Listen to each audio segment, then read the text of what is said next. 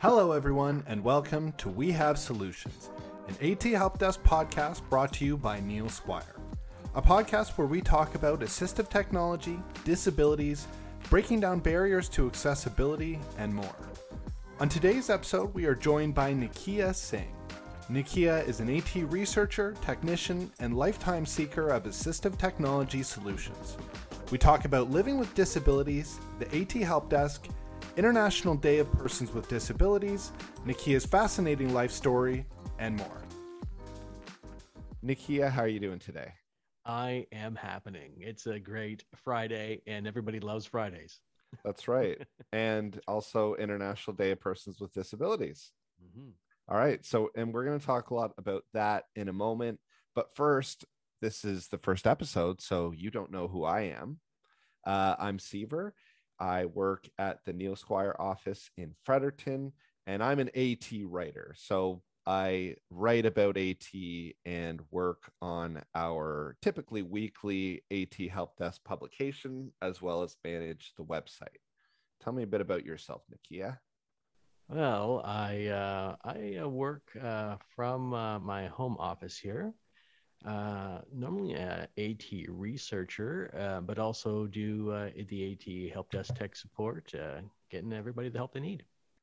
Right. And you've had a bit of a more interesting journey with Neil Squire than other people, I think. Certainly myself.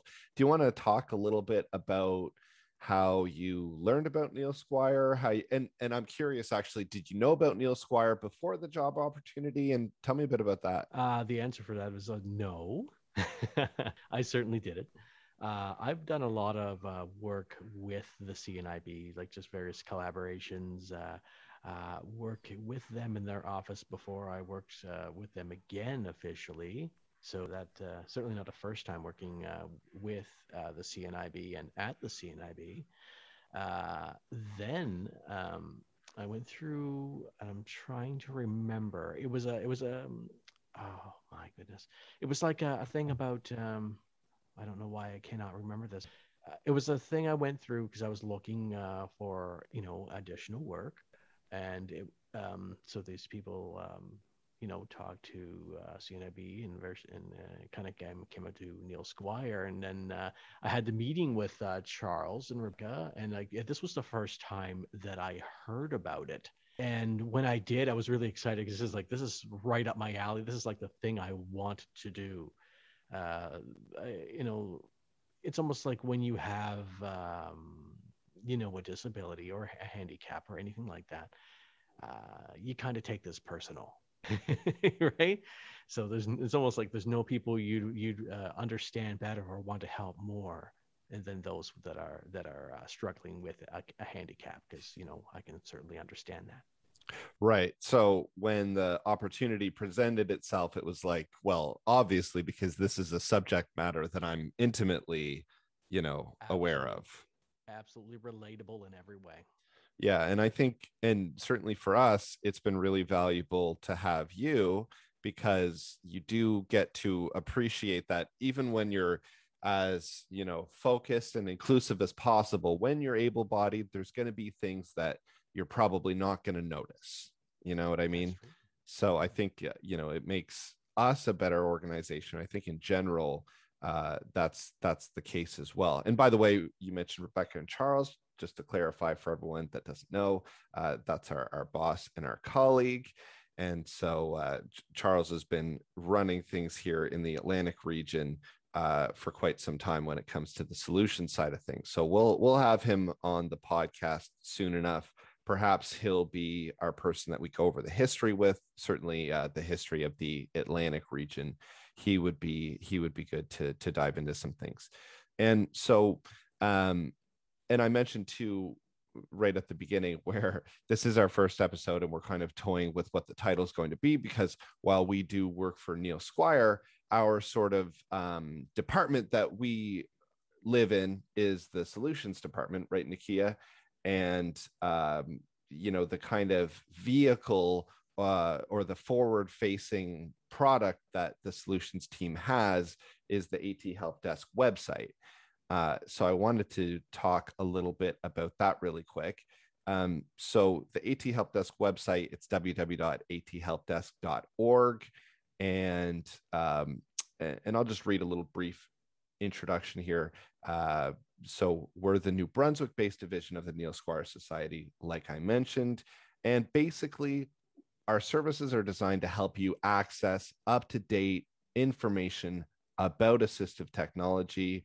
Ultimately, our goal is to help reduce the employment gap for persons with disabilities by providing them with advice, access, up-to-date information, solutions for education and employment. We've created a few things. We've created a database of disability services in New Brunswick. So if you're listening from elsewhere, sorry, we're a little bit specific in that regard, but that information, and certainly there's lots of information that will be helpful for our international audience. Our e-bulletins typically focus on apps that could be beneficial for anyone. And again, just to dive in a little bit further, to talk a bit more about what the AT specialist might be able to do. Because again, Nakia, you're someone with a disability. And as you said, you hadn't heard of Neil Squire, right? So even people with disabilities, it's a niche community, isn't it?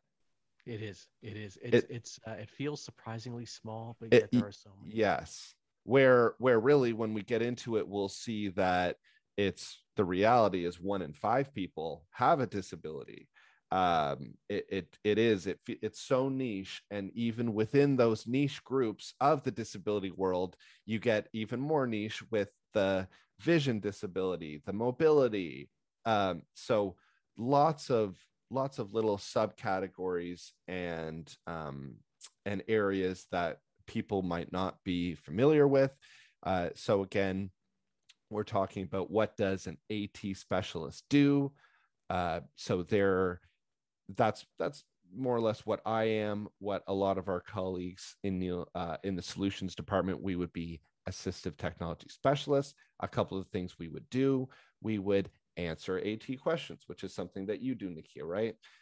So yeah, exactly. And so you can go to our website, athelpdesk.org, and you'll find all our contact information. So if anyone anywhere in the world has any question about assistive technology, you can go ahead and go to that website and ask us a question, and we'll aim to get back to you within 24 hours. So we answer those questions for people both internationally, nationally, locally. We also, our main thing, or one of our main things, is to suggest AT options for people in our community. So we have a lot of partnerships with organizations and with EECD, where we go into schools and provide some know-how, how-to training, suggestions, and we help provide those resources to people. Again, that database that we've created for people in New Brunswick is an example of that, because like we said, this is a pretty niche world, and so getting access to that information can be tough. And then finally, we also troubleshoot AT devices and programs. So kind of along the same line as answering AT questions, where we can help with suggestions, we can also help try and figure out why something is not working, which is something we commonly come across with assistive technology and technology both, right? Very true. Very true. Yeah. So that's kind of the other pillar of what we do there. So again, check out our website, athelpdesk.org. We've got a weekly mail out and lots of other information in there as well. So that's a little bit about the AT Help Desk, and I think we'll kind of keep painting the picture more and more as we go along, because like I mentioned, we work for Neil Squire. That's our organization. The AT Help Desk and Neil Squire Solutions is kind of our more specific department that we work in. But yeah, we'll try and paint that picture a little bit more and more as we go along. And like I said, hopefully in the next couple episodes, we'll have Charles on to help go through the Atlantic timeline, and then hopefully some other people for the international timeline as well.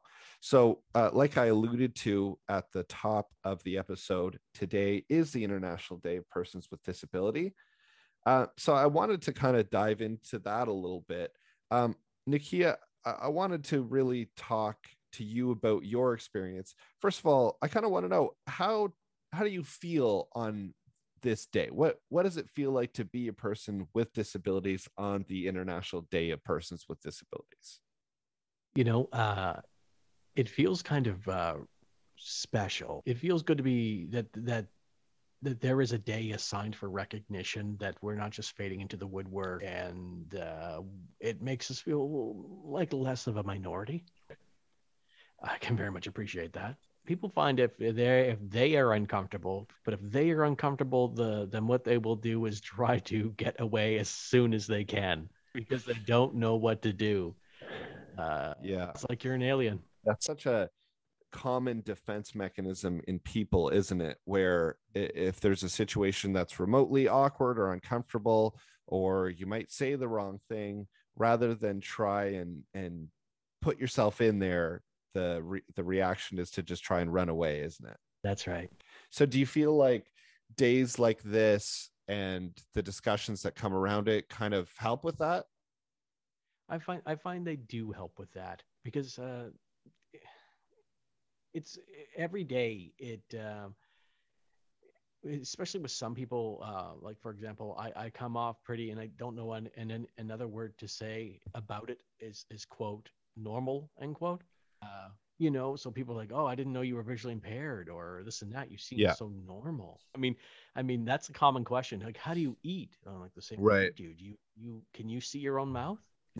Yeah, it's interesting, Nikia, because to kind of comment on that, from knowing you at least a little bit, is I feel like you don't really make it a big part of your identity. Like No.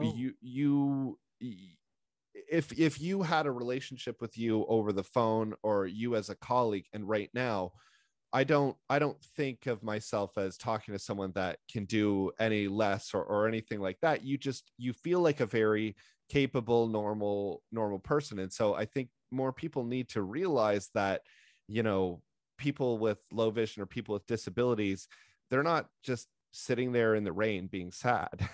No, not at all. Unfortunately, I'm sure there are some, Right. especially those that have, are newly disabled. Oh, interesting. Hmm. Uh, then they're like, okay, I don't know how to do anything now. Right. My life is so completely changed, and sometimes they can go to a dark place, Right. and without the proper help, or knowing that there is even help out there, the mind just goes places, and it's not always good. Right. So it sounds like you've had some time to kind of process, because I remember asking you about it, and you've had vision issues since you were a very young boy, right? Oh yeah, I have no idea what it's like to see differently than I do now. Right. So yeah, that whole uh, seeing out of two eyes thing and depth perception. I can Mm. talk about it to understand it in that regard, but to experience it myself, I have no idea.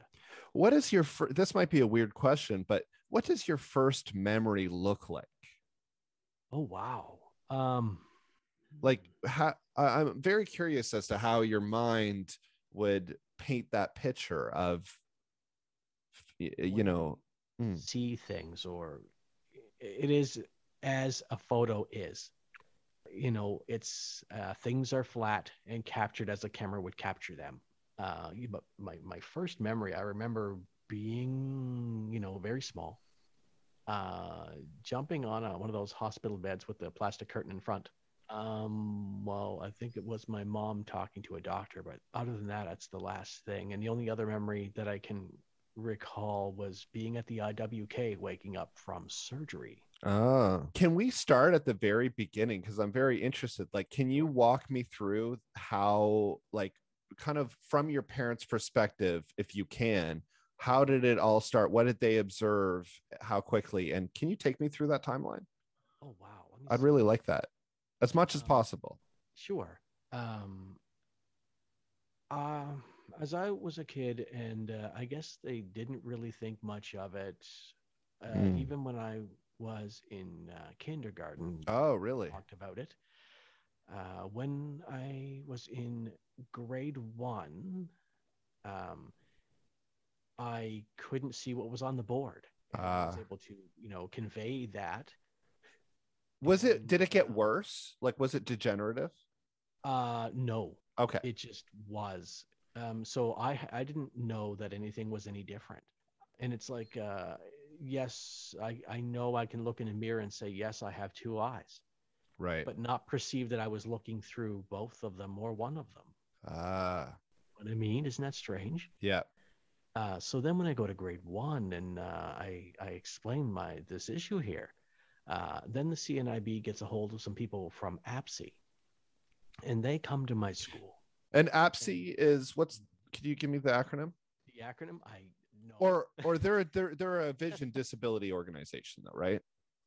Yes, like they help out with peoples that have this, and they at this time when I was young, um, and this may sound strange to others that Yeah. are probably new with various impairments, but when I was young, they associated blindness with dumbness, so Yes.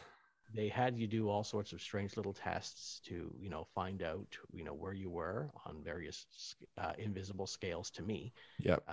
Like for example, I remember spinning on one knee with a car while Mm-hmm. a woman hold up a sign that was like "Stop or Go" to see Okay. if I could comprehend to stop or go. Like, of course I can do that.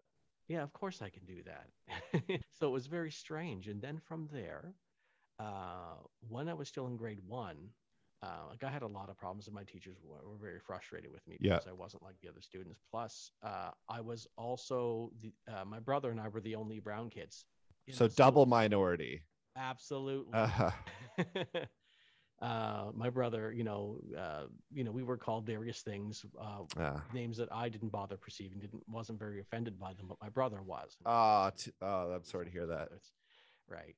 And it's funny because my brother was a blind fighter at that time, which means he puts his heads down and runs into you and starts swinging, right? Okay, gotcha. Just something I would never do being a Okay. visually impaired guy. So what had happened is once they finished their assessments and things like that, I went to Sir Frederick Fraser School for the blind. Right. But it wasn't just for the blind. And this was the old school. And eventually, I was in there for a long time. Right. That went down, built a new one, moved to that one. And we also had some deaf students in with us as well. So you were just lumped in. Oh, yeah. It was and we lived there. Yeah. We lived at this place. So I hardly saw my parents, Yeah. maybe at Christmas time or something like that. So you can imagine not understanding, like perceiving the way I am as me, Yeah. not understanding, like for example, I bit my dad's toe when I was young, and then he kind of went away. So I thought maybe that was my fault. Oh. Yeah. So then I go to Sir Frederick Fraser School thinking, well, I'm leaving my parents. I guess that was my fault. Oh man.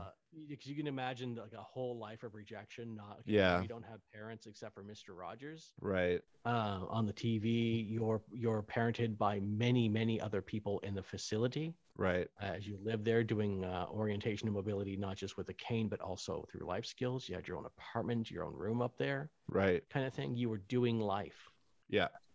learning all these various things to see what you could and could not do. But school was interesting. In the new school, we had another building outside that you went to. We had laptops before laptops were a thing. They were fat, they were heavy. The big bricks. Mm-hmm. 386s, 286s, 386s with Arctic voice. I was gonna say with the green screens. Yep. Mm-hmm. Or just old old liquid crystal, really right. old, like no color. Right. And talking elevators and all stuff because we were living in the future. Wow. Right? But I remember we would spend days with spools of paper just doing numbers. Just seeing as you can go as high as you go while a record was playing in the background. You would just do numbers all day. Huh. Yeah, that was just one of the things you did. It was very strange, but we are capable. We can do more. Right. And then eventually in the new school, like they kind of figured, well, if you have an interest in one thing, we want to encourage that one thing. Right. So with me, it was computers, and Dalhousie University was very close because we were in Nova Scotia. Right. So we had, the university teacher would come in, say, you want to learn computer science and things like that. And like, anything computers, let me at it. So I was able to, learn computer science before, even getting into university. Right. Interesting, but you just absorbed it at that age because it was something that was different than just numbers and lines, you know? That's a really good opportunity that the school gave you, it sounds like. Absolutely. Yeah. You just ate that up. Yeah. It was a great school. You had a lot of friends there, your close knit friends, and Right. because everybody had their own kinds of mixed bag of issues, and Right. unfortunately, a lot of my friends had died. Mm. So Sorry to hear that. one of those things. Just Yeah. a lot of poor physical health, a lot of Yes, Hmm. yes. Or some of my blind friends also didn't grow physically, so they were Really? small. Some of them were small. Some of them were in wheelchairs, and Yeah.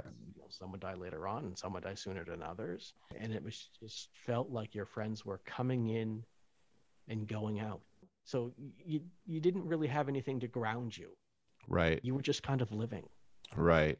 Yeah. So I mean, a completely different experience living at Sir Frederick Fraser. And how old were you when you graduated from there or when you were done Oh there? wow, how old was I? Huh. That seems like a mystery too. Huh. I was going back and forth so much, and then eventually, when Sir Frederick Fraser finally closed, and I can't remember which year that was, they put me back in high school, Oh, but they okay. also put me back to the beginning of high school, Oh. years behind, Oh, that's as if to say that you better just start them from the base of high school. oh boy. You know what I mean? So I was older getting out of high school and things like that, Right. older than normal, because they wanted to make sure that I could do things. I'm like, wasn't I supposed to learn and do over there? But it turns out it's and no offense to Sir Frederick Fraser, but it was a facility, Mm-hmm. or at first its name was the asylum. So Ugh. it was a place to put people. Yeah, So it really wasn't good point. a place to learn. So they pushed me back, all the years of high school, and then eventually gone through that college and all this other stuff. You're doing life after this Right. huge break of time. I didn't realize they put you in high school from the beginning after like that. And like you're an intelligent guy. What was that like being Oh, in that high school? Yeah. that was hard. Yeah. Not because high school, like the work was hard. Right. It's because yet again you're around people who associate with people that are normal. Yes. So you could have people, they're could be trying to get your attention with their eyes. I guess that's a thing, Right. you know. Or you could catch somebody's eyes that are looking at you from across the room, and you make eye contact and you communicate. Right. That's a thing. Yeah, you've That's heard a about mystery, that. you know. Right. Yeah. Uh, High school is awkward and hard for most of us. So the yes. idea of you having the vision challenges that you did, because what you were just saying before you were cut off was you were making a joke about eye contact. And oh, I heard, it was the thing that people use eye contact to signal. And like just dating alone, there's so much eye contact and body language. Having that be gone from the equation, I just cannot imagine what that would be like trying to connect with other humans. That's just it. It didn't happen very much unless it were friends that I had from childhood that recognized me. And Right. it was like a lot of people knew who I was, but I didn't know them Right. Right. because I may have never actually met them. You live a life that's kind of alienated from others unless they get to know you from friends you already have it from childhood that might have been there that already know. Right. Or maybe they're in your class and they kind of get it, but don't really get it because the vision, their expectation is you're a blind guy with a cane. Uh-huh. Not a guy who's walking around like them, who has a laptop, who generally has the same mannerisms as they do, but can't perceive you, Right. can't wave to you, cannot identify you unless they're, within my range of vision. Right. So yeah, there was no dating or anything like that. Right. Um, unless a person kind of came up to you, like eye contact, of course, that's normally the first line of engagement.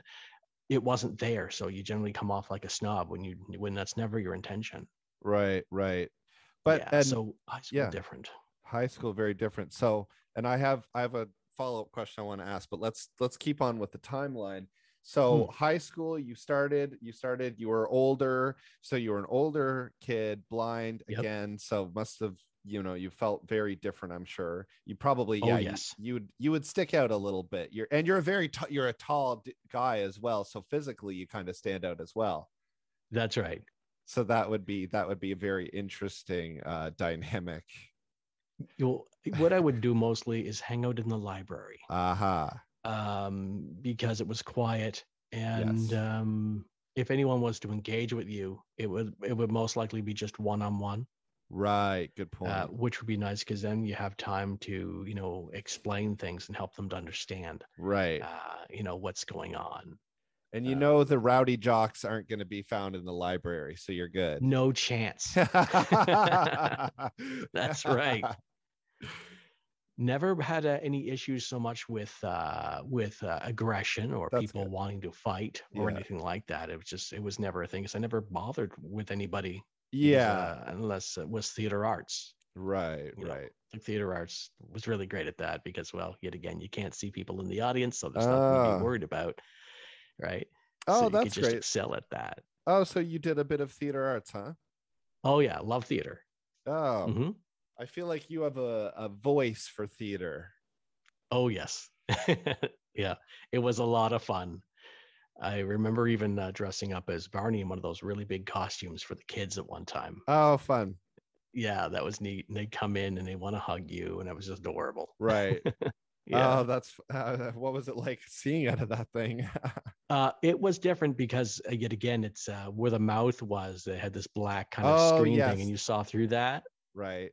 But yet again, it still obscures your vision. Of But you course. you tap into your other senses to make up for the Uh, awareness that you lose. right. So, yeah, And I mean, if you're bumping into things, a big giant Barney bumping into things is probably going to do nothing but delight the children anyways. that's right. But thankfully, I never did. Oh, no way. No, not at You all. were always good, eh? Because I'm Yeah. so used to seeing out of the right side of me, I account for the Oh, left, you know? interesting. Whereas I know So, a lot of people when they cover the yeah, right, their equilibrium is shot. right. But And you've they're had to just get used to an that's imbalanced right. equilibrium. Uh-huh. That's right.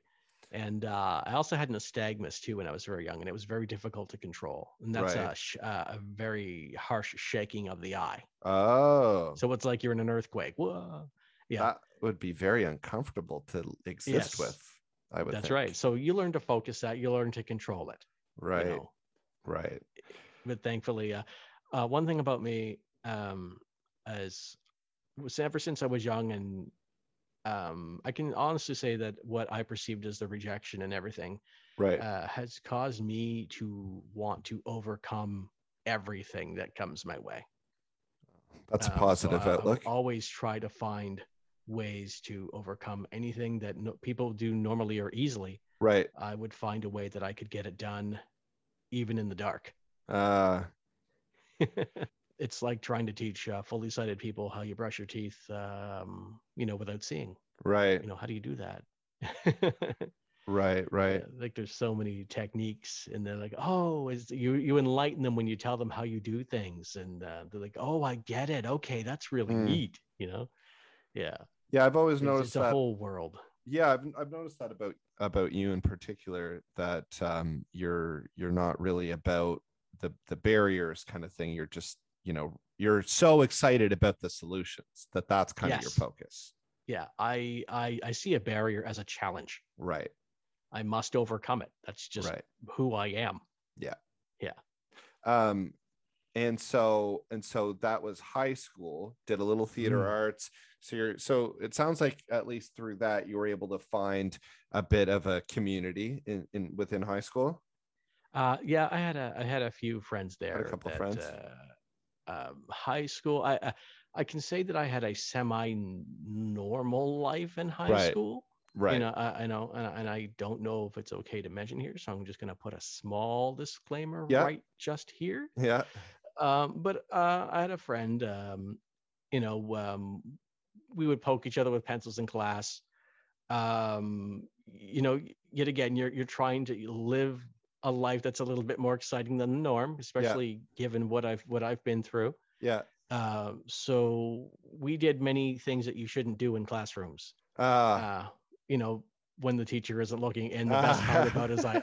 I'm gonna know when just by the footfalls, the posture, all this other thing, without looking, to know when the teacher isn't looking.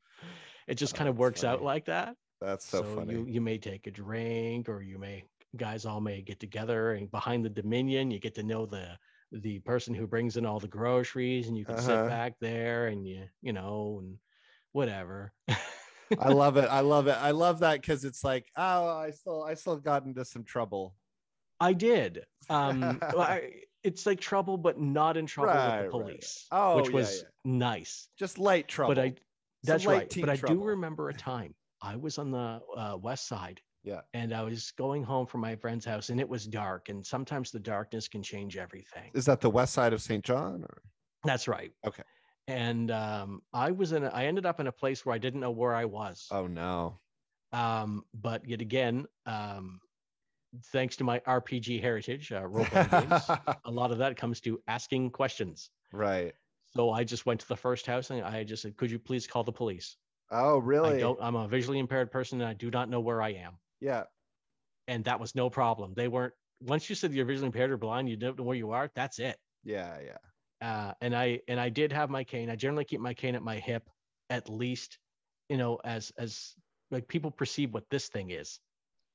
And it almost, and I hate to say it, but it seems like because they expect you to have one of these as a blind person, it genuinizes your visual impairment Right. or blindness. For sure. It's part of our idea of what you should look like. Yeah. That's exactly right. Yeah. So, and I knew that how people expect to perceive me, Right. which took away any of the fear when I came to this person's door, and I just explained to them. And I also, and yet again, I know it's going to sound weird, but Yeah. you behave blind for their sake. Oh, wow. Okay. That's really interesting. It's like, so I may not gesture with my head as much, or I may just keep my eyes closed and kind of look, not, you know what I mean? You kind of keep your head straight because you're more attentive with your ears now. So I close my Right. eyes, use my ears, and just be blind. Yeah. Yeah. So you're Because if physically I'm anything signaling to different, them. they'll think I'm Yeah. faking, or it could go bad. Wow. That's So the really police, interesting. yeah. So you need to, and this is what I felt I had to do, Yeah. was to cater to their expectation. Right. Which obviously is hopefully, changing more and more. And I think it is our vision Yes. of what a blind person should act like. But yeah, isn't that so interesting how, in no matter what group you're in, we find Hmm. that we have to fit into these roles. And That's we right. find that humans are not always great at understanding That's unique very true. roles. And And since I needed yeah. help, and I wanted to make sure that, if I fit this criteria, then Right. their expectations will be met. So when the officers came, I stayed in the porch, and they came over, and Yeah. I grabbed his elbow. Yet again, it was unnecessary for me to do that. Right. Right. And he led me to the back of the car, and I got in, and there was no trouble at all. And Right. when I came home, my mom's like, "Oh, yeah, the police are bringing you home. What did you do?" I said, "Nothing. I asked them to bring me home." And It's they like did. actually I've got a superpower, mom. Yes. Use my specialized blindy sense to That's have right. the officers take me home. That's right. Yeah, your own Yeah. personal taxi service, man. Yeah, it was wonderful. Yeah, I'm kind of I didn't jealous. feel bad or awkward or ashamed or anything being in the cop car. I was happy that somebody was going to take me home. Well, and they probably were happy to have that call rather than pretty much any other call, right? Absolutely. And that I remember the fella mentioning that too. It's like, Oh, better good, really. you than some, like punk in the back alley. So isn't that kind of a good lesson, a good thing to hear for the people with disabilities of the category that never want help? Like Right. you've got to realize, and it goes further than people with disabilities. I'm like this in my own way too. you've got to realize that, there is help available, and no one's got ahead just from blank with no help. You know what I mean? That's true. The Jeff Bezos of the world, the Elon Musks of the world, they had opportunities, they had help at some points in their life. So That's there's very true. you should accept that help, because that's your way of getting ahead. We're in this world where it's not always easy to get ahead, even for an able-bodied person, let alone That's someone right. with disabilities. And I think you've got to seize any opportunity you're given, don't you? You really do. And a person should never think less for having to do that. If there's more of them around, and I always had this mindset where it's like, okay, well, this is their world, and I'm just in it for a while, Right? Because it's those times where you just feel that you don't fit. Yeah. So what I would do is go, well, there's so many of them, then I'm going to have them help me out. Right. Exactly. Yeah. Well, that's And, good that you using is like the only word I can say, but it's not in any harsh term. It's like, no, of you guys course. are all available with your supervision. Yeah. And I wish that they would use that vision better. I find a lot of them don't. Oh, interesting. What do you mean by that? Oh, okay. For example, Yeah. I was in drugstore. Yeah. Shoppers. And I was I was picking up some mail from, they have the delivery thing Right. in the back there, mail. And there was a lady who was behind me. So I turned to my right so I could see her. I always want to make sure that I turn to my right because that's my Right. good side. Right. So when I did, I walked past her close, but she had her back to me, and I stopped because she was going to back right into me, and she did. And she turned around. She turned around and she said, "Hey, what are you, blind?" I said, Oh "Actually, my yes," God. because she didn't look down to see that I had my cane. Oh no. Yeah. That was pretty embarrassing for her. And I said, Oh "Actually, yes." yeah. And it's pretty odd And once you look at your face and like talk to you for a minute. Yeah. yeah, it's like, and it was just like an oof to the stomach, Oh. and everyone just looking at her with the death stare, Oh. because everybody just all crammed into this line, right? Yes. So it was easy Uh-huh. for me to see them all, and they were giving Uh-huh. her the nastiest look. I bet she wishes she could just escape that situation. Yes, I'm sure a lot of people wish they could. Well, I'm glad you got to use that, and probably with a half a smile on your face at least. Oh yes, yes, Actually, because I ma'am, find that, I am. because I always say that when I'm with my friends, Yeah. that there are a lot of they have all this vision and they misuse it, take it all for Oh, granted, but they don't seem to interesting. value any of their other senses. Their environmental and situational awareness is lacking. Yes. Yeah. That's true. Yeah, you're probably acutely aware of senses, and Oh yes. yeah, and just yeah, knowing how to use them, and just being aware of them. I think when you think about it, we're not really aware of our senses as able-bodied people. They're there, we're used to it. I'm not reflecting on my vision in a given day, right? I'm not thinking, oh, that's amazing that I can perceive this color and this, shape, pattern, etc. So yeah, we never as able-bodied people reflect on that, but as someone with a disability, you probably reflect on it a heck of a lot. That certainly, and even when it comes to the accessibility things around where I live, Yeah. not just my home, but around the city, if the paint is on the top or the bottom of a step where it should be, Right. or if the railings of a staircase align with the bottom step, all these things like that mark ramps, Right. um, you know, just things to help guide people, whether with low vision or no vision. There are Right. just certain ways that there are standards, and they're not met because it's a sighted world, and they don't understand, you know, how a person who doesn't have, predominantly the vision sense to navigate Right. their playground. Yeah, and that's really interesting, and that's something again that me as an able-bodied person never considered. So kind of what I'm picking up on is you're saying even things so simple as how you paint patterns in a building could be Hmm. incredibly helpful or not.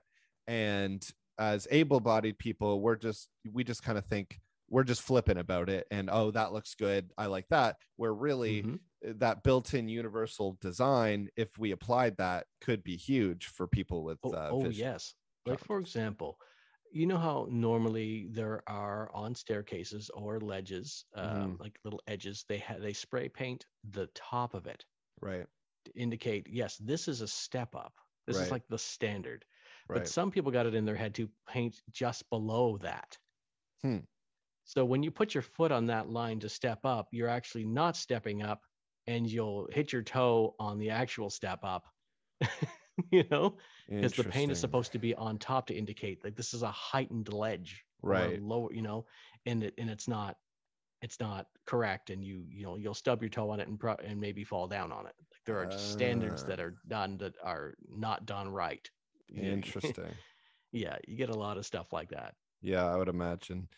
Mm. um and so, and we got off topic, which is fine. That's what happens in a podcast. But I'm interested, because I'm really interested in your timeline. So your high school now, let's say at this point you're ready to graduate high school. What was the process like graduating high school? Let's kind of fast forward a bit to your last years there. Where you Oh, what were you preparing for? And I want to know a bit about I that. wanted to continue, moving on with life and Right. education, but I didn't know Hmm. what that looked like. Right. So I talked to a few people again to find out, how can I do this? How, where can I go to college or university, where, what would be good for me? Right. A quiet environment, not too crowded. Inevitably, it worked out. I went to college first, and that was at NBCC St. Andrews. Right. I literally lived across the street from the door, Okay.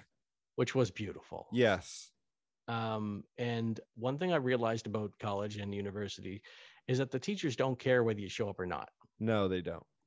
I always showed up, but I also gathered that they don't care what you wear. Oh God, no. Oh, it's what yeah, it happened. So I would just get up, do all sorts of whatever, and just walk across the street in my pajamas. Right. Right. They were fine with that. They didn't care. Right. You're Yeah. there, you got your laptop, you're ready to go. Yeah. Yeah, who's gonna call out the blind guy on his outfit? It's like, that's dude, right. I don't care what I wear, and Yeah, so yeah. All the things that matter to you don't matter to me.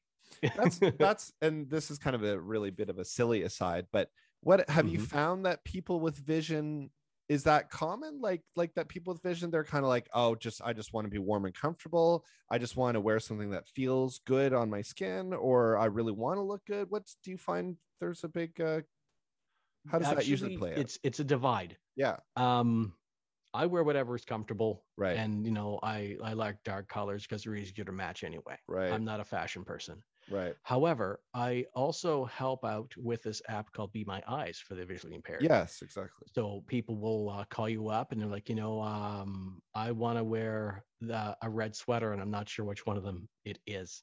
Right. And then, I guide them. Thankfully, I know how to guide people who cannot see well, Right. with description to help them, get to the thing they want.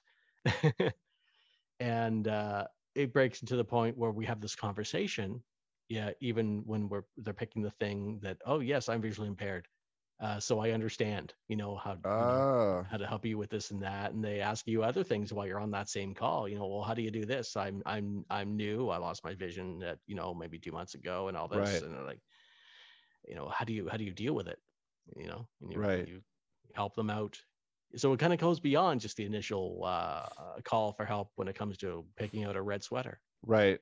But yeah, some people care a lot about, because they still want to be as normal as possible. And I Absolutely. completely understand. So they, I want to match my clothes. They want to Right. match their clothes. So I don't it really almost care. seems, yeah, it almost seems like that really the disability itself kind of kind of doesn't matter. It's just people are people. Some people want to care about what they dress like. Some people don't. It has nothing to do with if you have vision It's or not. very true, because some of us are very OCD about where we put our things, so we're easy to find. And some of us, I've seen some rooms. I was like, no wonder you can't find anything. So it has nothing to do with your visual impairment. This Yeah. place is a disaster, you know? Oh man, I would love to have a walkthrough of your bedroom and how you organize your things sometime. Yeah, It I would be would love to very like show interesting that for in me video so to. you can check it out. I'm about to Yeah. redo my whole office like fairly soon anyway. Oh, cool. You must So put a lot of thought into how things are organized. I must. Yeah. Yeah. I don't want to have to. It's almost like when I do anything, like, or Yeah. even if it's a Windows operating system, I go through every little thing, through every possible little branch, so I can read it, understand it, and never have to read it again. Right. So then it's just, you have your navigation down to button presses and patterns. Right. So you never need to look Right. again. Right. Aha, I gotcha. That's Uh, right. it's like learning how to do touch typing. Exactly. Yeah. And like touch typing, you want to learn it once and never do it again. That's exactly right. Yeah. Yeah. So you went to college for a bit, NBC St. Andrews. And what were you studying? It was computer systems computer Mhm. systems technician Right. and a computer system support. So So you'd be support like an technician. IT specialist, sort of. That's right. Okay. Okay. So you did So that. What was your college experience like? there was a lot of Quake, a lot of Doom So video on games. old LAN Okay. PCs, Uh-huh. right? It was like, hey, can the blind guy play games? Oh yeah. Oh yeah. Yeah. There weren't a lot of Yeah. pixels back then either. So That's right. So they were big and yeah, chunky. exactly. That's right. So that was no problem. But yeah, teachers were really cool. I was able to sit in front. Nobody, like, our classes were fairly small, and I Right. got to know everybody very easily as Yep. when we were in group sessions and things like that, partner with other people. And it was such a Right. small group Yeah. that it, everybody got to understand how I operate, and the teacher didn't care. She's like, well, here's what's on the board. Here's a handout. You cool with that? Oh yeah, that's great. Thanks. Yeah. Kind of thing. And you probably Um, felt being in that program that a lot of your peers were a lot more like you than in high school, right? it was, but then the contrast happened again, because Oh. they're like, oh, I can't get this in. I go, what are you doing? You can turn on a whole PC around. What are you doing? Yeah, give me that cord.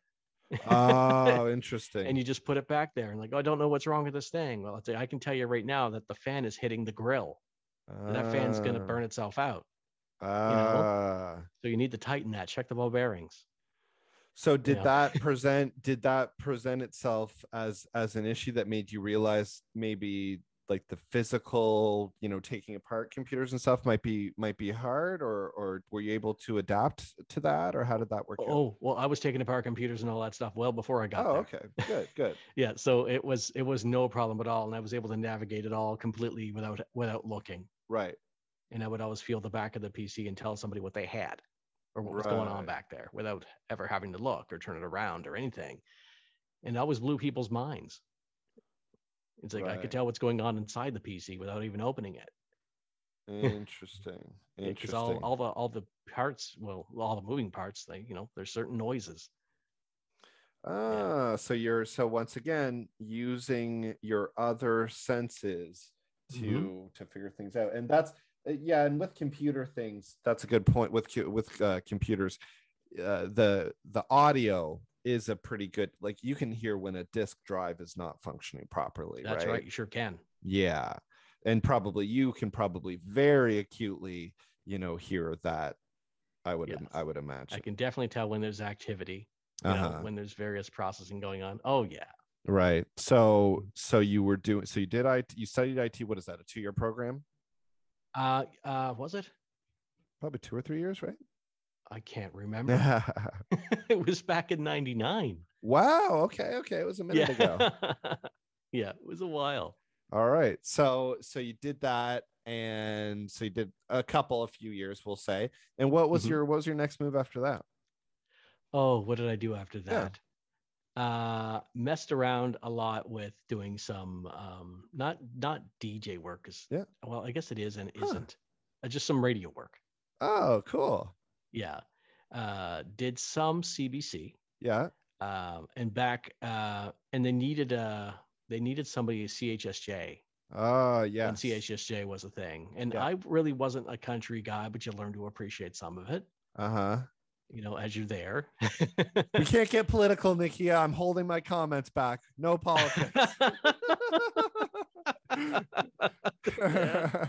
So Yeah. okay, so Like, that'd be fun, man. Though, like of all the gigs for a guy with low vision, I would think being a DJ would be kind of a sweet gig. it actually was. So what I would do is when the I guess when I wasn't working there quite yet, I wanted to come in. So when a person wasn't doing anything, I could go around the room and feel the equipment. Oh, cool. And I want to look at what all the stuff does. And Yeah. once I've seen it, then, just learn the process of this equipment. Right. And the rest would be easy because now I already have it memorized. Right. And then it's just, say things related to this. Or they would have sheets. He's like, you got to say this. Okay, does it got to be exactly like that? Because if it does, and then it didn't. They say, just get the point across. You can improv, go nuts. Right. So that was really great. So yeah, radio work was a lot of fun. Right. Although probably not a lot of work to be had doing that, I would imagine, right? No, yet again, radio work, very niche, Yeah. kind of thing. Mm-hmm. Yeah. Not everybody wants to do that kind of thing, I guess. Right. Well, and yeah, and I mean the hours are kind of weird, and when you waking up that early, although your hours obviously are a bit different anyway, so maybe Mm-hmm. maybe you'd be okay for that. So you did that. You did that for a little bit, and then this has become the Nakia show, by the way. So if you haven't figured that out at this well, point, I'm honored. Yeah. So what's going on after that? Oh, what did I do after that? Then I started doing some things at the CNIB. Okay. And because I was there a lot. Right. So that'd be what, early 2000s? Yes, I had an interrant. Mm-hmm. As I don't know that term. Yeah, interrant. Well, it was somebody from APSI. Oh, okay. And so when I was at high school, which, by the way, just really quick, I looked it up. Atlantic Provinces Special Education Authority. So it's a joint agreement between the Atlantic provinces, and they deal with children and youth who are deaf, hard of hearing, blind, visually impaired. Just want to clarify that. Sorry. Yeah. So I remember because I didn't really have a contact with my dad. I remember going to ET when it came out. And I remember getting it was like a car with a radio in it. It's just one of those things. So when I had an interrant, he felt like my big brother. So we would go out places and kind of do social things. Nice. Because I didn't, yes, I had friends at school, but we never really hung out. Right.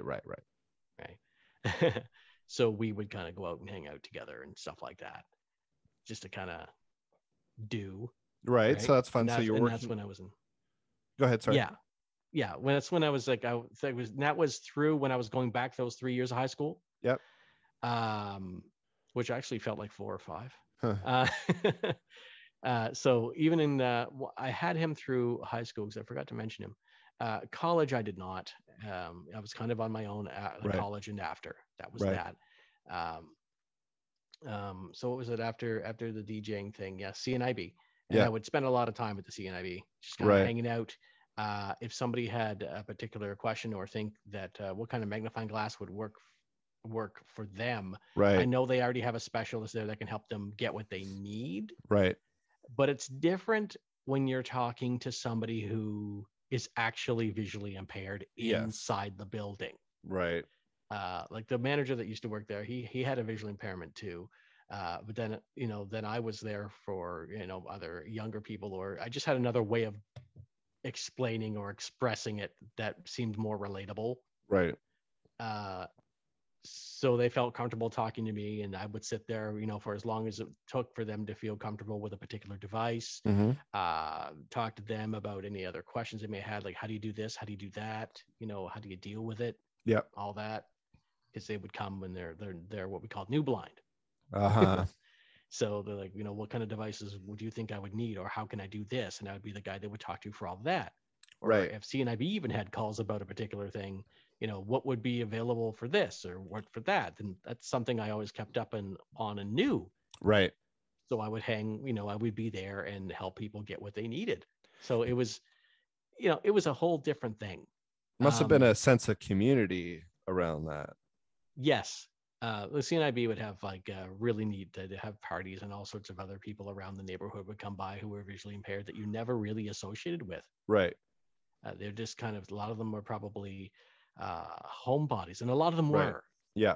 It's just the whole idea of going out and doing just seemed too amazing. Right. Yeah, and I thought that was really too bad. Yeah, for sure. It seemed like they didn't have the same lifestyle or upbringing that I did, going to Sir Frederick Fraser School or anything like that. They just kind of were blind or visually impaired and just kind of doing life and maybe being sheltered. So it almost sounds like you're saying that you observed a lot of people just surviving where you're trying to thrive. Yes. And that must hurt. I never wanted to just exist. Yes, it's not enough. I want it to live. No, of course not. So so that must be really, that must hurt you in a way, seeing people just kind of existing. Yes. And it breaks my heart that their hearts are breaking, that they think that their life is over. Right, exactly. It's all about the frame, isn't it? It really is. And I would empathize with them completely. Right. And I'm here's my number personally. If you have, an issue or you're trying to overcome something, call me so I can help you do it. Right. Yeah. So that's no problem.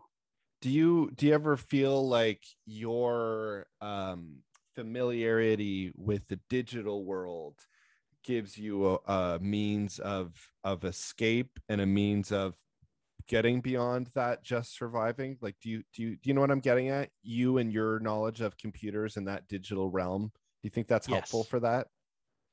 Yes, it is an extension. Yeah. And the more your personality shines, the more you can express beyond, into that kind of world or setting. You make friends online. Yeah, exactly. Exactly. And your personality shines out there. That's right. Yeah, absolutely. It's a huge help. And I would think that there'd be lots of times, you could get involved in communities and talk to people online where A, they don't even know, and B, it doesn't even matter that you're visually impaired. Like, it doesn't even affect the relationship because of the That's right. digital nature of it. Some know and some don't, and they can't believe it. It almost feels How like, do you do it? Right. I would almost feel like, it would feel, and again, talking about your heart breaking for people that are just existing. Like, I think when it comes to existing in the digital world as a person with disabilities, of course, there are accessibility barriers, but, being online and being in that world, it kind of helps get rid of some of those barriers, doesn't it? It does. It really does. And it crushes the loneliness. Yes. Yeah. Because sometimes when you are visually impaired or blind, darkness is all you see and have, and you can fall into yourself. Yes. You got to do everything to prevent that. Yes. And that can be difficult. Right. Yeah. And it's fun. And it's funny because we're all going through that, I think, right now, right? We're 2 years into COVID. A lot of us, are very sheltered. And so I think it's not even, just people with disabilities that need that. So that's true. Interesting. Some have resorted to TikTok. Do you mean like there's like a blind TikTok community sort of thing? Or yeah.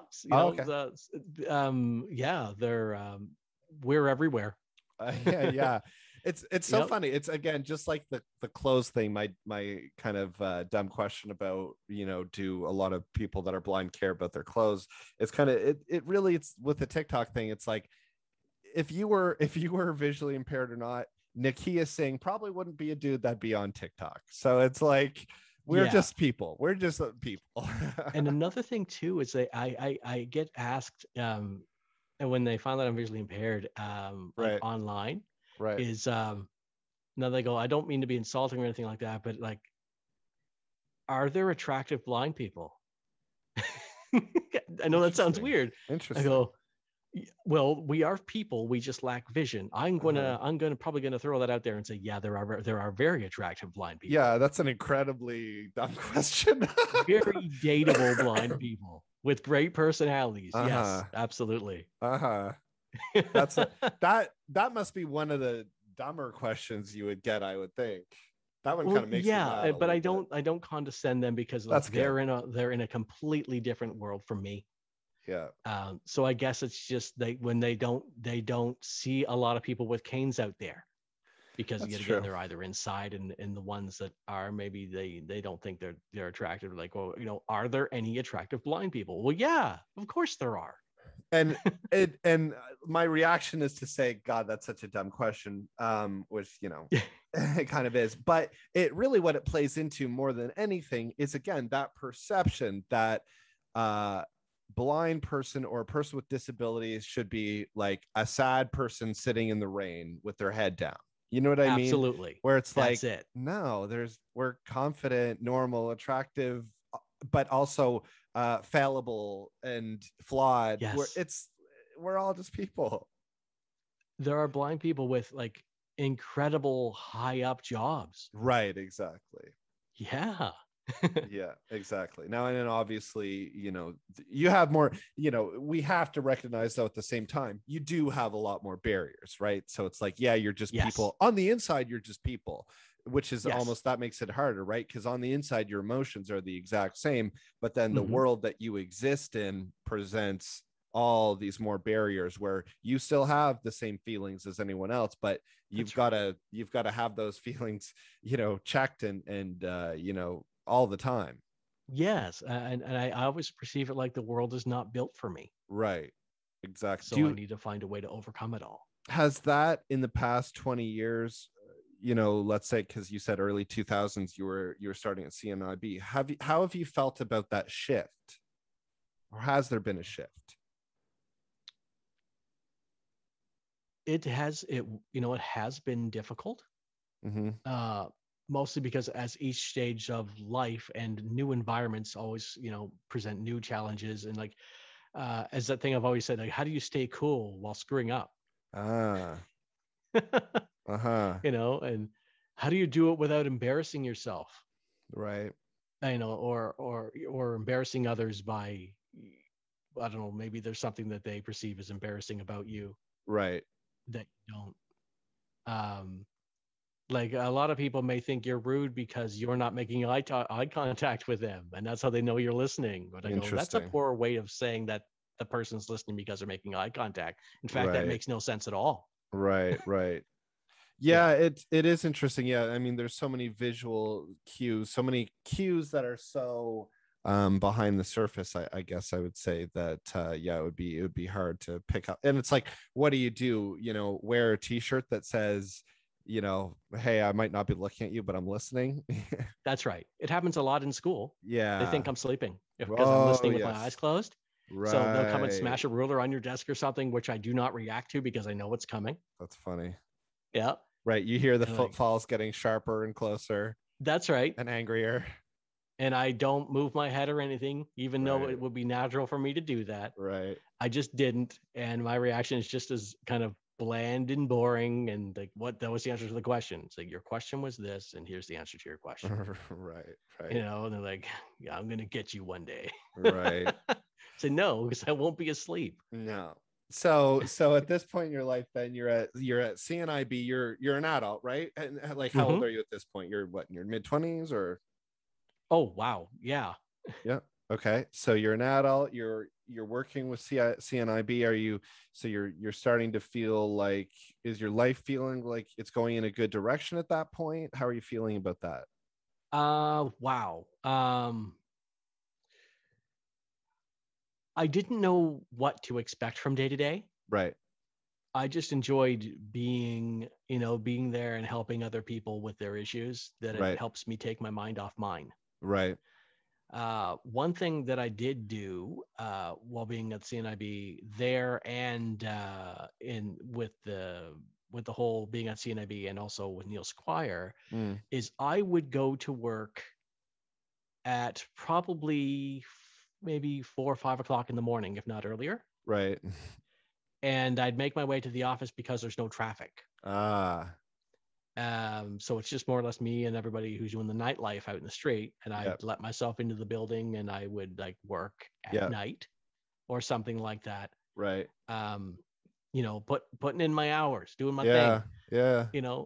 and and then I would stay there for the rest of my shift too, or just, I had my phone so I could just kind of go. Right. Um, uh, but I would always, the traffic was the problem. And the Really. intersections were the problem because some of them don't have beeper lights, Mm. like to make the sounds. And sometimes the traffic's so loud you can't hear it. Some of them are different than others, Wow. or some of them are old bulbs versus LED ones Right. where you can see well or not see well. Right. And you could have a lot of anxiety just going to and from to work. It sounds like you can never trust that the outside world is truly accommodating, That's right. which I can't And it imagine isn't. what that would feel like. Yeah. It's frightening. So Right. yeah, always to work incredibly early. And if I could, I would leave. Like I may even go into work. I may go home, from work at what was it, like 5 p.m. Right. Come back at maybe 9, 10, or even 12. Right. Put in my hours in and go home again Yeah. while Just it's hitting still those dark. quiet hours. Yeah. Yes, to avoid the traffic, because you're right. I cannot trust the drivers and or the traffic lights. Right. Because yeah, I mean the sidewalks aren't going to save me, Yeah. And I mean, that gets back to what you said about all those people that just exist in their houses. It's like, no wonder they do. No wonder they do. And you're How would absolutely right. how would you rate, like, in 2021, you still live in St. John, right? Yes, I do. So you live, for people that don't know, it's it's a city in New Brunswick. How would you rate the city and existing in the city right now as it is, and also if you could compare, if there's even a past comparison, like, is it like a 7 out of 10 right now? Is it a 5 out of 10? And was it worse before? I'm just curious as to if you had to rate that. Okay. Yes, it was worse before because everyone in my family was hit by a car at the same intersection. Okay. All right. Yep. Thankfully, I wasn't the one who was run down. I walked, right, heard the car coming, and immediately stopped on the crosswalk. Oh, no way. As I was stopping, you still get a little forward momentum. Yep. I brushed up against the car door. Wow. And did a spin and fell on my butt. Yeah. They screeched to a halt. You okay? Oh yeah, I'm totally fine. No worries. Yeah. And so thankfully that could have been a lot worse. My sister was smoked by my 2 nuns. Oh my God. In a car. Oh, bless her. Sounds like the setup for a joke. It's gonna happen to anybody. Right. But that's something I remember. So what? So it was a more poor. It was a poorer system before. Absolutely. Okay. Yeah, I had a car stop right beside my hip once. Yeah. When I was young. Like, oh wow. So then in 2021, what would you give it as a rating? If you had to rate the city of St. John in terms of accessibility, what would you? Well, it's better. It's better. So before, I wouldn't even really want to give it a 3 because there was no accessibility. No, like this blindness. No, but there's no such thing. Right. Blind people are only in the Bible. Right. So that kind of thing. So it was like a 1 before, now it's like a 3. No, I might have given it like a 3 before now. Oh, okay. But that's if I was generous. Oh, okay. But now I'd still only really give it like a 6 or a 7. Gotcha. Mostly because there are not beeper lights at every major intersection. Right. Certainly not. And they're not the same, and the bulbs aren't changed. So I found rather than using my monocular sometimes, because usually when you're using a monocular, Yeah. chances are somebody's going to want to, and it's just going to take that one person to bop the one end of it and take out the rest of your sight, and Oh. people will do it. So I Hmm. generally don't use my monoculars outside, but perhaps inside on occasion. So what I've begun to do is, if there's a light and the light's not so dim, like on a sunny day where you can't read it, I'll use my phone, with a 50 times zoom or whatever, and zoom right up on it so I can Gotcha. see it Right. if it has no sound. But even then, Mm, this, yet again, it's eye contact with certain drivers. They could be waving you on, you don't know, right. and you're just filled with anxiety because you don't know what's going on around you, other than Right. where cars are, how far they've been and when they're coming, but you have no access to the driver's thoughts, Uh-huh. and you don't always hear the sounds if there are any, and you can't always see the lights if it's a new LED bulb or a dim one with the sun's got the glare on the glass, Right. so you can't tell. So So I hated going to work in yeah, the daytime. absolutely. Right, because the Still lights different were now. harder to see. Yeah, they really were. But at Yeah. nighttime, it was quiet. You could see Uh-huh. everything. Police are around more often. Right. Oh, interesting. Yeah. So it was always just helpful to go to work at night, do my thing, and then leave in the morning. Those accommodations don't even sound that hard to make. Like, how hard is it to, pass law that all of the lights at a traffic light have to be of X strength or quality? You know what I mean? It's hard. It's hard I know because it's people don't care enough. Yeah, that's Yeah. exactly the reason. Yeah. I mean, even the CNIB had to go through a thing about, hey, these guys, don't get the money. They don't have the privilege of driving a car. What about a bus service? Right. And they're So like, nah. that's why you need the CNIBs and the APSEs and all those, and Neil Squire, because it's Yes, insane. You would think people would care a little bit more, but it gets a little insane, the cognitive dissonance. that's right. There is no, like, without all these guys, there's no representation. And I think that's part of the problem, isn't it? Is that we don't see you existing in the world because it's not accessible enough, and it's not That's accessible right. enough because we don't see you in the world. So how do we change that? That is the dilemma. Right. I think We change it represent through podcasts and Yeah, awareness. exactly, that's it. And Yeah. representation, I think, right? Yes. And I am so happy about, like, for Mm-hmm. places like Tokyo, for instance, in Mm-hmm. Japan. Mm-hmm. Their accessibility is amazing, Oh, is it really? absolutely incredible. Hmm. They even have sidewalks with bumpy lanes for people with cane to follow, so they uh know when they're on and off certain areas of various paths. right. If you're on the subway train, a guy's there to put a ramp down in case you're in a wheelchair or cane or anything. They will help you get on and off. Right. Everything. There's someone there to stay with you on the train if you don't Interesting. know, all sorts, like Huh. accessibility out the wazoo. I wonder why that is, Nakia. Why do you I think they I value I that so don't. much? Well, I think that, again, they're aware of Yeah. it. Um, and I knew there's some other part of it. There's Are they an aging population where they have a lot of? Yes, they are. Oh, okay. In fact, the birth rate is not a thing in Japan right now. Yeah, So I knew there's a that. worry about their culture. You Exactly. know, Yeah. that's right. So I guess that could be a major factor. But though in St. John, a Yeah. lot of the youth also is leaving, which leaves us with a aged citizenry. Interesting. So maybe that'll eventually push for change here too. Right. Right. Yeah. I think it does. As unfortunate as it is, right? It's Mhm. like, oh, okay, we're ready to listen to you now that you're disabled because you're old, That's not right. because you've been disabled forever. That's right. Yeah. It is interesting, our thoughts. I'm kind of thinking that representation in Mhm. Hollywood is going to really help that. And I'm noticing more and more roles that are going to people with disabilities. That's happening a Yes. lot more. I don't know if you've seen Hereditary. You know, the little girl in that movie has Yep. a physical, I'm not sure, some kind of birth, birth difference, but Mm, just where Hollywood would not have cast that girl even 5-10 years ago. you are right and about that. and because they did, it made that movie so much better, so much more impactful. I mean, that little Believable.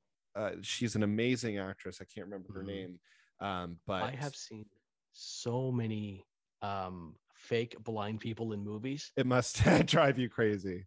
It irritates the poop out of Does me. it It really does. I'm like, you are really? not blind. So it's very, I mean, forget knowing the actor, but is it just that obvious? It is terribly obvious. Yes, it is. And yeah, I don't know actors through a hole in a wall. I don't, Oh, okay. which is actually really good for me because I take the story as it is. Oh, good. Yeah, for sure. Yeah. But yeah, you can really tell. So they're hamming it up like you when you had to call the cops when you were a younger lad. Well, I hammed it up for real though. Right. You know And what I mean? Like I right. I knew the mannerisms of it. Right. They're hamming it up without knowing. Yes, and it's awful. It reminds you. The only way to explain it is like a Jackie Chan, half a loaf of kung fu with bad dubbing. Right, right. You It just know, feels off. it feels off, like way Uh, off. yeah, and it must feel so insulting almost to be like, It is insulting. Yes, exactly. it is. I Right. don't mean or wish to be offended. Right. It takes me out of the suspension of disbelief that you're trying to sow here Right. is lost And, because of this particular actor. yeah, and you're not a person that gets so I know if you're bothered by it, then it's a legitimate concern. You're not a person that's Yes. that's bothered by a lot. But I feel that's been shifting a little bit, and I love to see that. Oh, there's one thing I'd like to mention that I Yeah, find very please. off about Yeah. assistive technology. Yeah. It's all wonderful, but the cost of acquiring said technology is horrendous. That's a great subject to bring up. Yeah. Here's the thing: Yeah. in order for me to say have a or can be my eyes Yeah. or Yeah. something along that line. Yeah. No, and I mentioned this to my eye doctor. I said it is easier for me to get a VR DJI drone Right. and see from perspectives I've never could have dreamed of How interesting. and fly that thing around and hover it in front of that light and use that than it Right. is for me to get a piece of technology. I could buy that for what? Like under $1,000. Where the Orcam is about 3 or 4 thousand, I think. Exactly. Why Right. is this not assistive technology? Very assistive, and yet I cannot afford. It's just so completely out of reach. You Right. know, Yeah. It's very Mhm. strange. And A that's drone is a great assistive technology. such a valid complaint too, or criticism, not really a complaint. And it's Hmm. something that at Neil Squire and through the AT Help Desk, we're all about making sure that we don't give people the expensive options that they can't afford. But I that's great that you brought that up, because also think about, what are the job opportunities like for people that need the expensive equipment? mm-hmm. And I do respect the manufacturers that go through the effort of R&D Of making all this course. stuff. I very appreciate Of that. course. There's no getting around that. Like utmost respect. Yeah, I don't think it's their fault.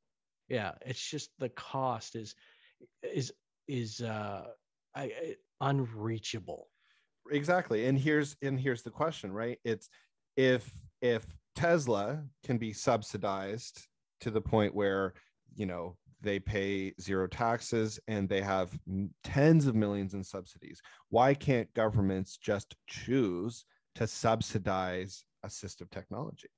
And they do. There are programs, and later on down the road we'll talk more about them. But I just mean make it even easier. Just really grab the concept of, well, what would happen if we provided 10 people in this city with an Orcam My Eye? How much Whoa. more productive could they be, and what would come as a result of that I can investment tell in you people?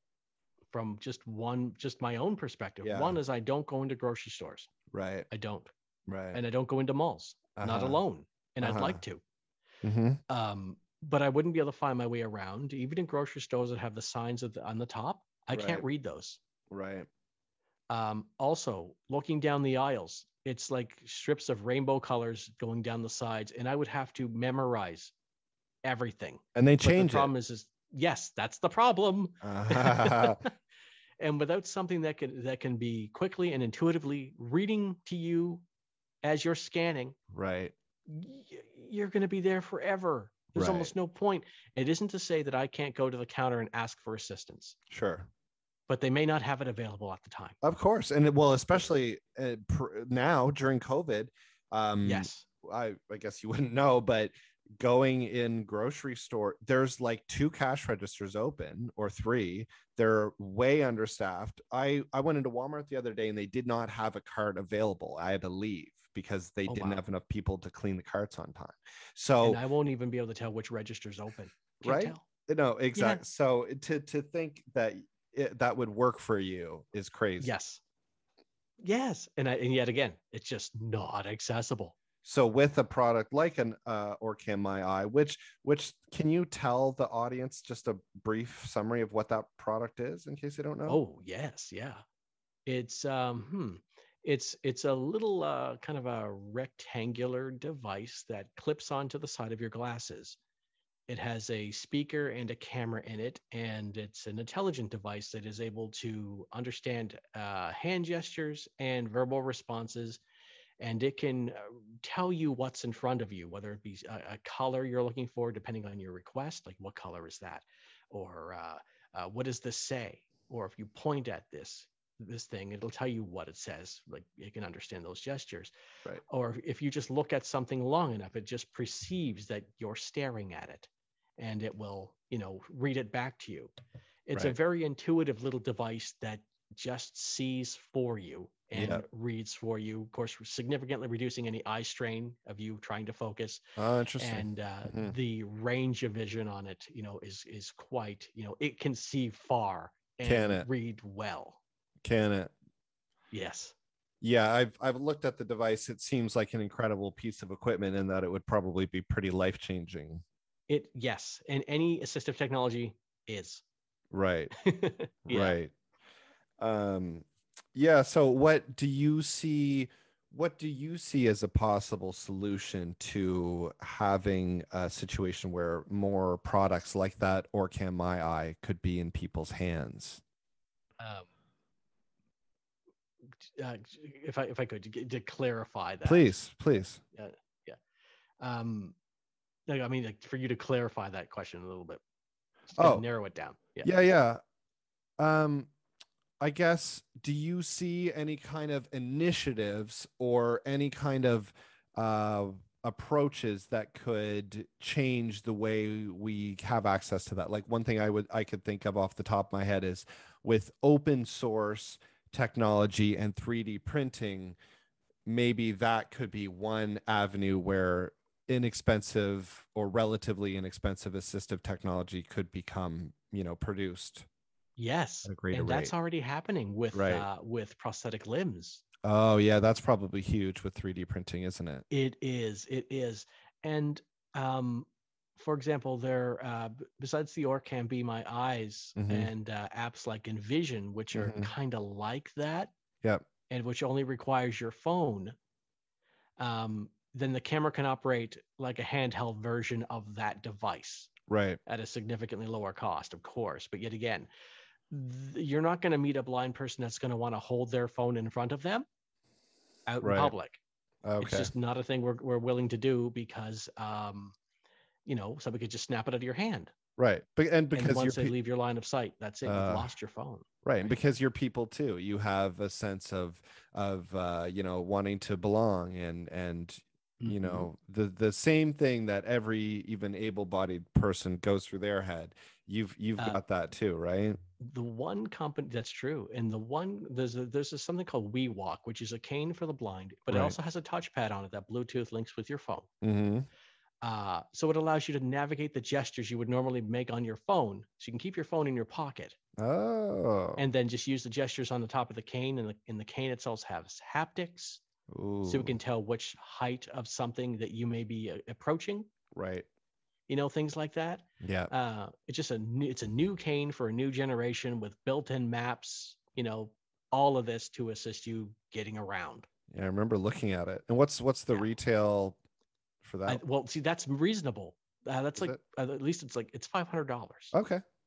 Yeah, so that's at least within reach. That's a couple of months saved up or what have you. It's at Right. least it's within your grasp. Right. Right. Yeah, yeah. Um, yeah, I remember looking at that product. That's a really interesting one too. Mm. I think that's gonna have a lot of implications in the future. Probably when you think about it, our next generation of cane users, probably the vast majority of canes are going to be smart canes, aren't they?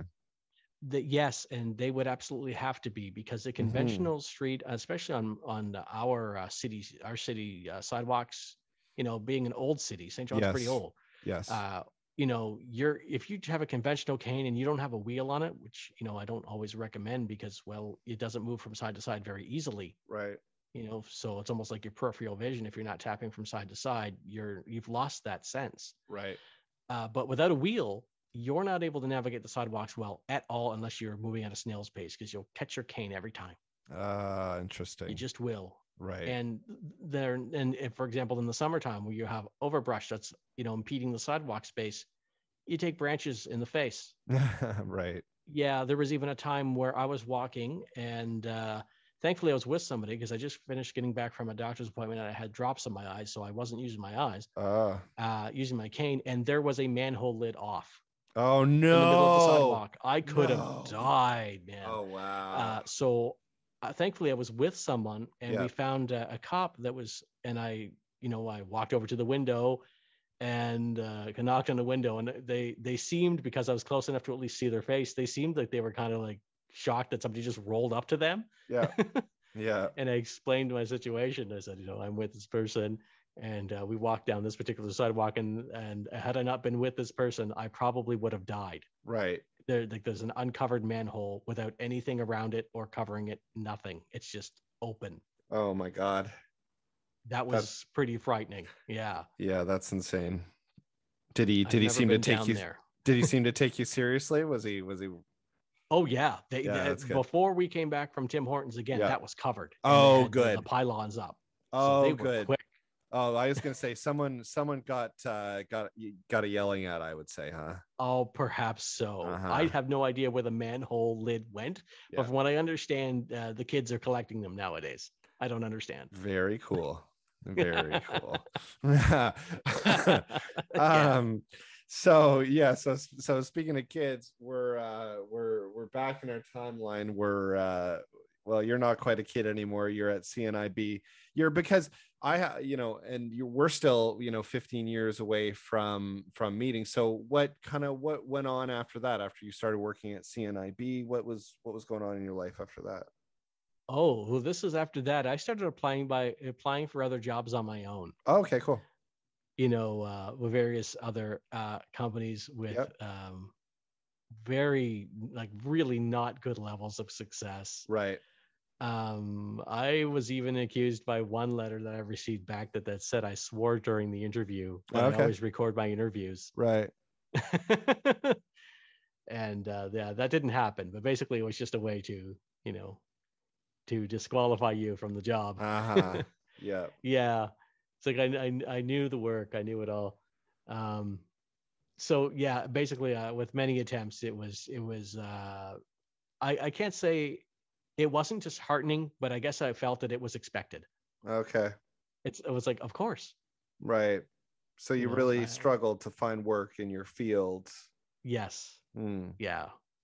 How long did Um, that go on for? a couple of years. Yeah. Yeah, it was tough. Yeah, I imagine. And then eventually I found a job at Sitel in the Microsoft division. Ah. Now, because it was Microsoft and I already knew the Microsoft labyrinth, very Uh-huh. well. Yeah.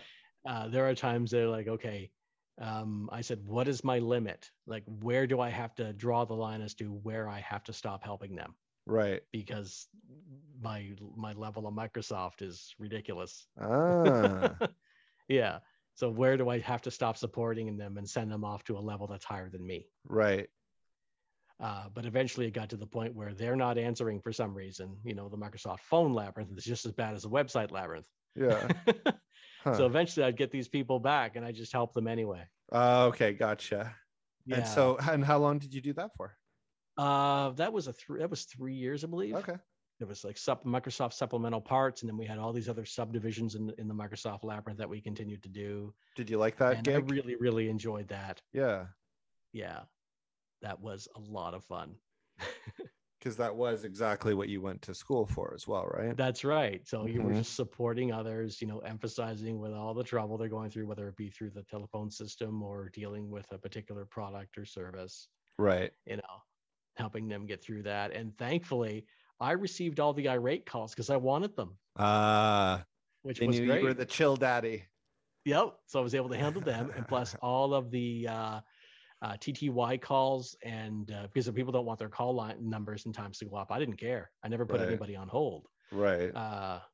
because to me, that is like taking away their sight, Uh, because they can't see people, and then they have to hang on the line and listening. And I go, that's me in a nutshell. I'm listening. I'm going to keep you on the line. I'm not going to put you on hold.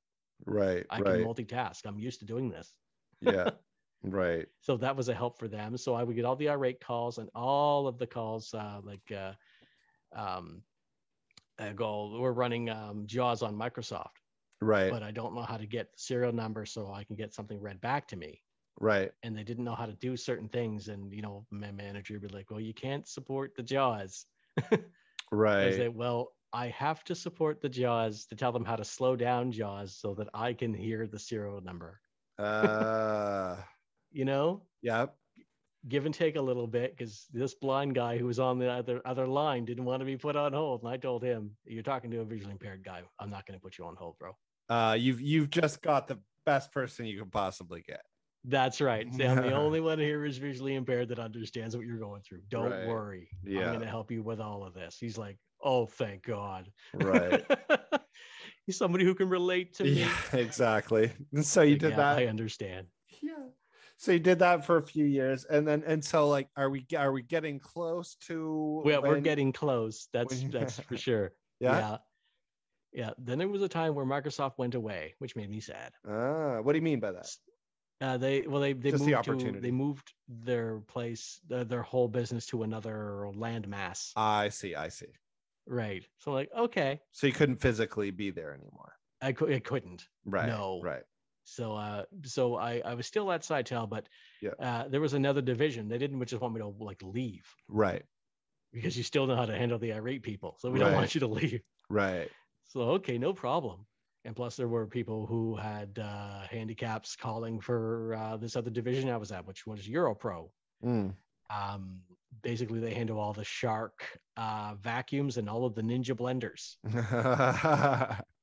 So you Yeah. have people calling who don't read their manuals, Yes. right? And they don't realize, oh, I got a new blender and it's not working, and they are losing it. Oh yeah.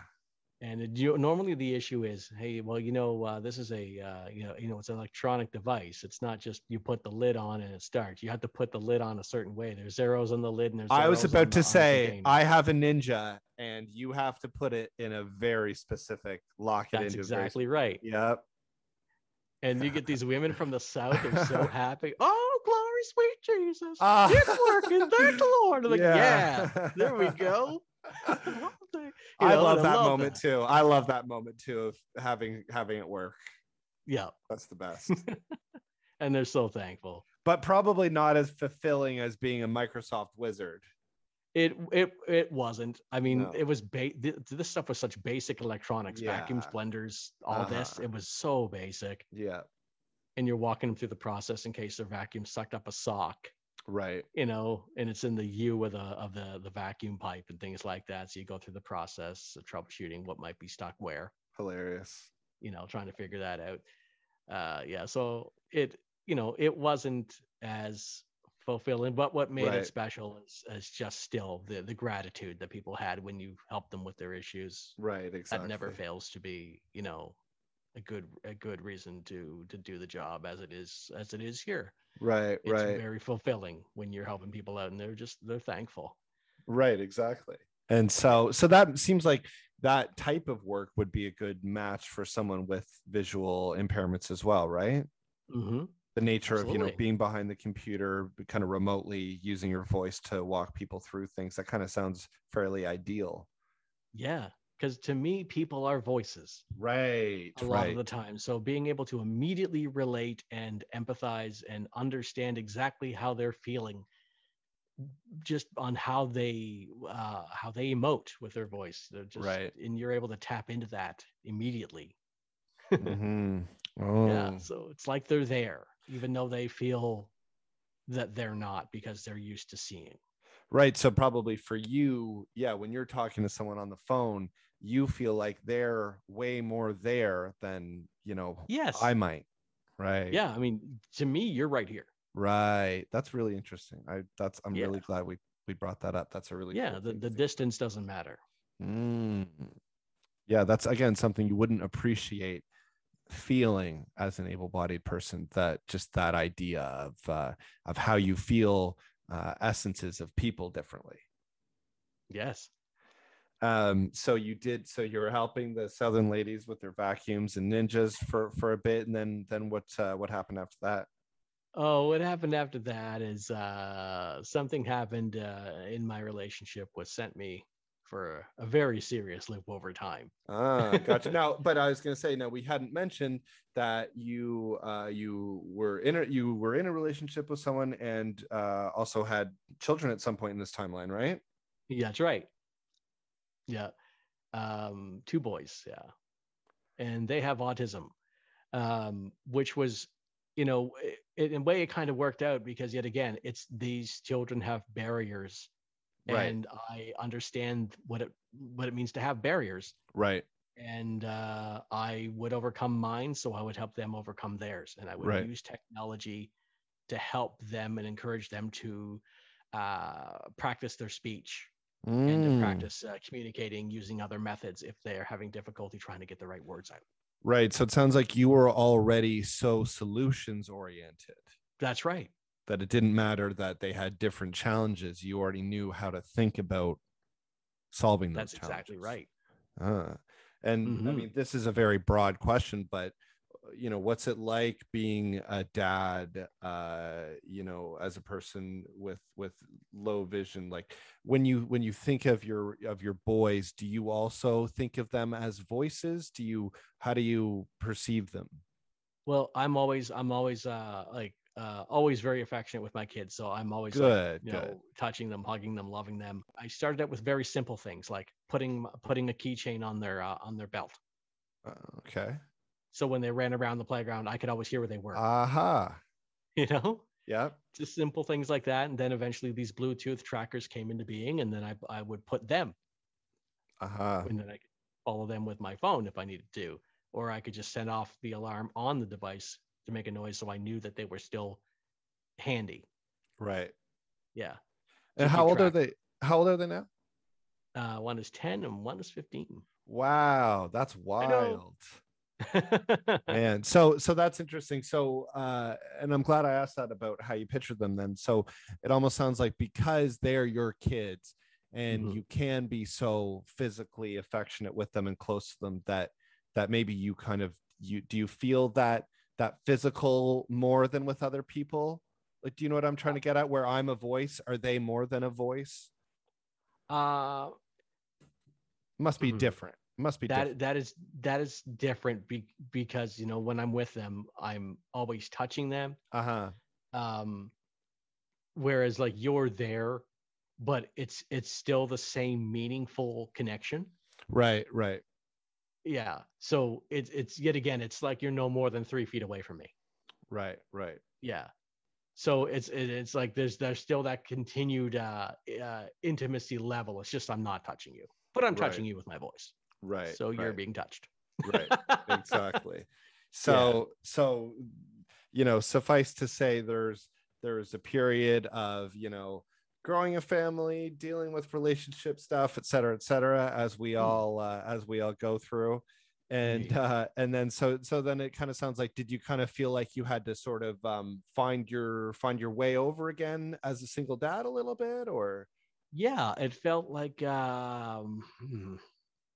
well, dealing with the the emotional weight of all of that, Right. and still trying to still trying to work and things like that. And I wanted to drown myself in my work so I didn't think about it too much because it Right. was, yeah, it just such a burden on my heart. Right. But then eventually it got to the point where I was working, and then I immediately just kind of, there was a call that came in, and I finished the call, and then I immediately put my phone on pause and just stared at the screen, and I wasn't there anymore. Right. Something had happened, Mm-hmm. and then my manager came over and said something, and I just fell apart. I was done. Uh Yeah, yeah, something it's yeah, that yeah. was it. Yeah, You were done, like emotionally you broke down. yeah, that was it. Yeah. Yeah, so like, and then like, had to get me to the office and talked about everything that had Yeah. happened and all the Mm-hmm. other stuff. And yeah, and I worked there, for a little while more when I came back. But then after that, like there was just so much happening in the relationship, and I managed to, have a counselor, like a therapist of Mm-hmm. sorts, to Mm-hmm. be able to talk to, and I was able to get him. He would talk to me for free, which was wonderful, That is. which was a great help throughout all the stuff I was going through. Oh my God. Yeah. Yeah, needed that, vital. Mm-hmm. Mm-hmm. And eventually I did leave Europro to finally get myself settled, into a place and try to get my head back on straight. Right. And when I was finally ready to go back, that is where I pursued like getting another job again. Right. I want to do something. It'll also help, normalize my life. Right. Yeah. And then eventually I was back at the CNIB doing CNIB stuff, Right. and then it was through this with a work program, Yep.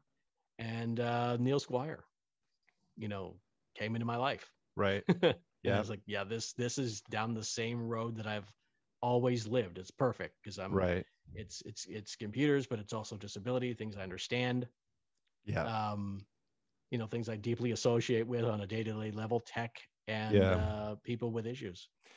Yeah, and So that is something, that's a good kind of advertisement for Neil Squire in general, where those programs, and I've taken advantage as an able-bodied person. I've taken advantage of programs as well, to get me in the door in places. It's a necessary thing. It's something more people should take advantage of, and as a message to anybody with disabilities that's listening, contact us, and ask us about any kind of programs that we can have, because we've got, of course, Nakia. We have an awesome gentleman from Syria, Nadim, who's working with us right now, and he came through a program as well. Like, those programs are amazing, and they can really help give people big opportunities, I think. And not only that, but make the organization better for it. I mean, yes, I 100% know that Neil Squire is better for having you, for having your perspective. So, and I think that's a fairly universal idea. I think that mm-hmm. it doesn't matter what your organization is focused on. Having people with disabilities and different perspectives is always going to be a net benefit. Absolutely, it's very true, and I'm a very very thankful to be a part of Neil Squire because it is like it's a love for me, and I Mm, love to be able to help people, and I can completely relate to what they're going through. yeah, So to exactly. be able to ease their hearts even a little, it means a lot to me, and and naturally, not just because of my love of tech and this, but it's encouraging, and it keeps you going to know that you're serving a community of people that has generally been rejected over the past, Right. And and now mhm. there is representation. Exactly. And I mean, to tie this all back to the day of International Day of Disabilities, like that day was first declared in 92. So it wasn't even, you were already alive, you were already person with a personality, a life. You were a teenager, let's say, I would imagine by that Yeah. point. So you'd already, your formative years, all that's already all happened before the very first time that that was actually recognized as a day. Yes. So now that that people are aware of it, take advantage of it. Like there are benefits I didn't have, and Right. there are some that were there that were not fully grown or developed, I should say. Right. So it's like we were all in the experimental phase during that time, and now it's flourishing. There's representation now, and people should absolutely take advantage of it. Yeah, no, I agree. And I think we've kind of said that in a roundabout way, but it's like, take advantage of programs, opportunities, grants, bursaries. The idea that, and we all have that instinct, or I know I do sometimes, the idea that taking advantage of programs or whatever, makes you lesser or is something you should be ashamed of is so insane. We're living in this world where we're all kind of struggling, or not. I don't want to say we're all struggling, but people are struggling to find their way. And, it's not always easy to break through the system and find success. And so, That's true. Any of programs that are being offered, whether it's through Neil Squire, APSI, or, CNIB, all those organizations, like we all should take advantage. Able-bodied people that suffer from mental health, physical disabilities, all of it. We just need to put our shame aside a little bit, don't we? We need to do that more. Yes. And that's a good word too, because that's kind of what it was. I knew that it wasn't my fault, Right. but at the same time, I was so different from them, and they would either bully you or completely ignore you. So Right. you obviously knew immediately that you were different. So why? And that's the funny thing too, is we have this perspective of, oh, what are people going to think about me when I ask for help? But then when you are the person giving help, how does it feel? It feels nothing but good, and that you're happy Yeah, to help the other person. So it's like, it's so absolutely. easy for us to be so hard on ourselves about that, and but not realize that when you see it from the other perspective, you're always, or at least I know I'm happy to help the other person. Oh, It makes yes. me feel good. So it's like, yeah, we've got to try and cast aside this idea of, oh, I'm just going to do it all on my own, and that's it. So thanks for running through your life a little bit there, Nakia. And I think as we keep talking, I'll probably come back to certain things because, I kind of went through some of the timeline, but there's lots more stuff to get into. And you mentioned Oh, yeah, there is. Be My Eyes and We Walk, and we didn't really spend a lot of time getting really technical this episode, but that is something that I'd like to do in the future. Mhm. So for those listeners that heard an app or a feature mentioned, know that we will probably get into it in further detail later on down the road. But for now, I wanted to paint a bit of a picture, certainly of Nakia's life, and my vision was, on this International Day of Persons with Disabilities, let's just really have a one-on-one with a person who's lived with a disability their whole life, and just kind of dive in there. So I'm sorry if I asked any dumb questions. Oh, I, no, no I such hope. thing. Okay, I'm sure you probably get that a lot, or do you? You're probably. I hope you're happy to answer those questions. It seems like you I are. am very happy. Yeah, and I've heard them all. Good. Okay. So I would be surprised if you did throw one my way, because I'd have something new to add. Right. Yeah, I No, but suppose once you hear the "are can blind people be attractive," the bar is set so low that you absolutely, that's right. You nailed it. it's going to be hard to get worse than that. Yeah. Okay. How do you eat? How do you brush your teeth? Like, how do you know which way's up? And I Like mean, and all sorts of really strange questions. that's funny. Yeah, that's really funny. But again, you probably, I would imagine, and tell me if I'm wrong, you probably would rather questions than people just ignore you because they're afraid to offend you. Yes. Probably by so Yes. much more, right? Yeah, and that's why whenever I meet new people, they're like, when they go like, what can I call you? That's an open book. So you can call me blind guy or blindy or Oh, whatever interesting. you like, I don't care. You're Right, not going to right, hurt my feelings. right, Uh, right. but of course, they won't, because they don't want to be rude or they Uh-huh. don't want to get sued. Right, Because right, they don't know what you're thinking all the time, or maybe they feel you're being sarcastic and like, no, I don't mind, right.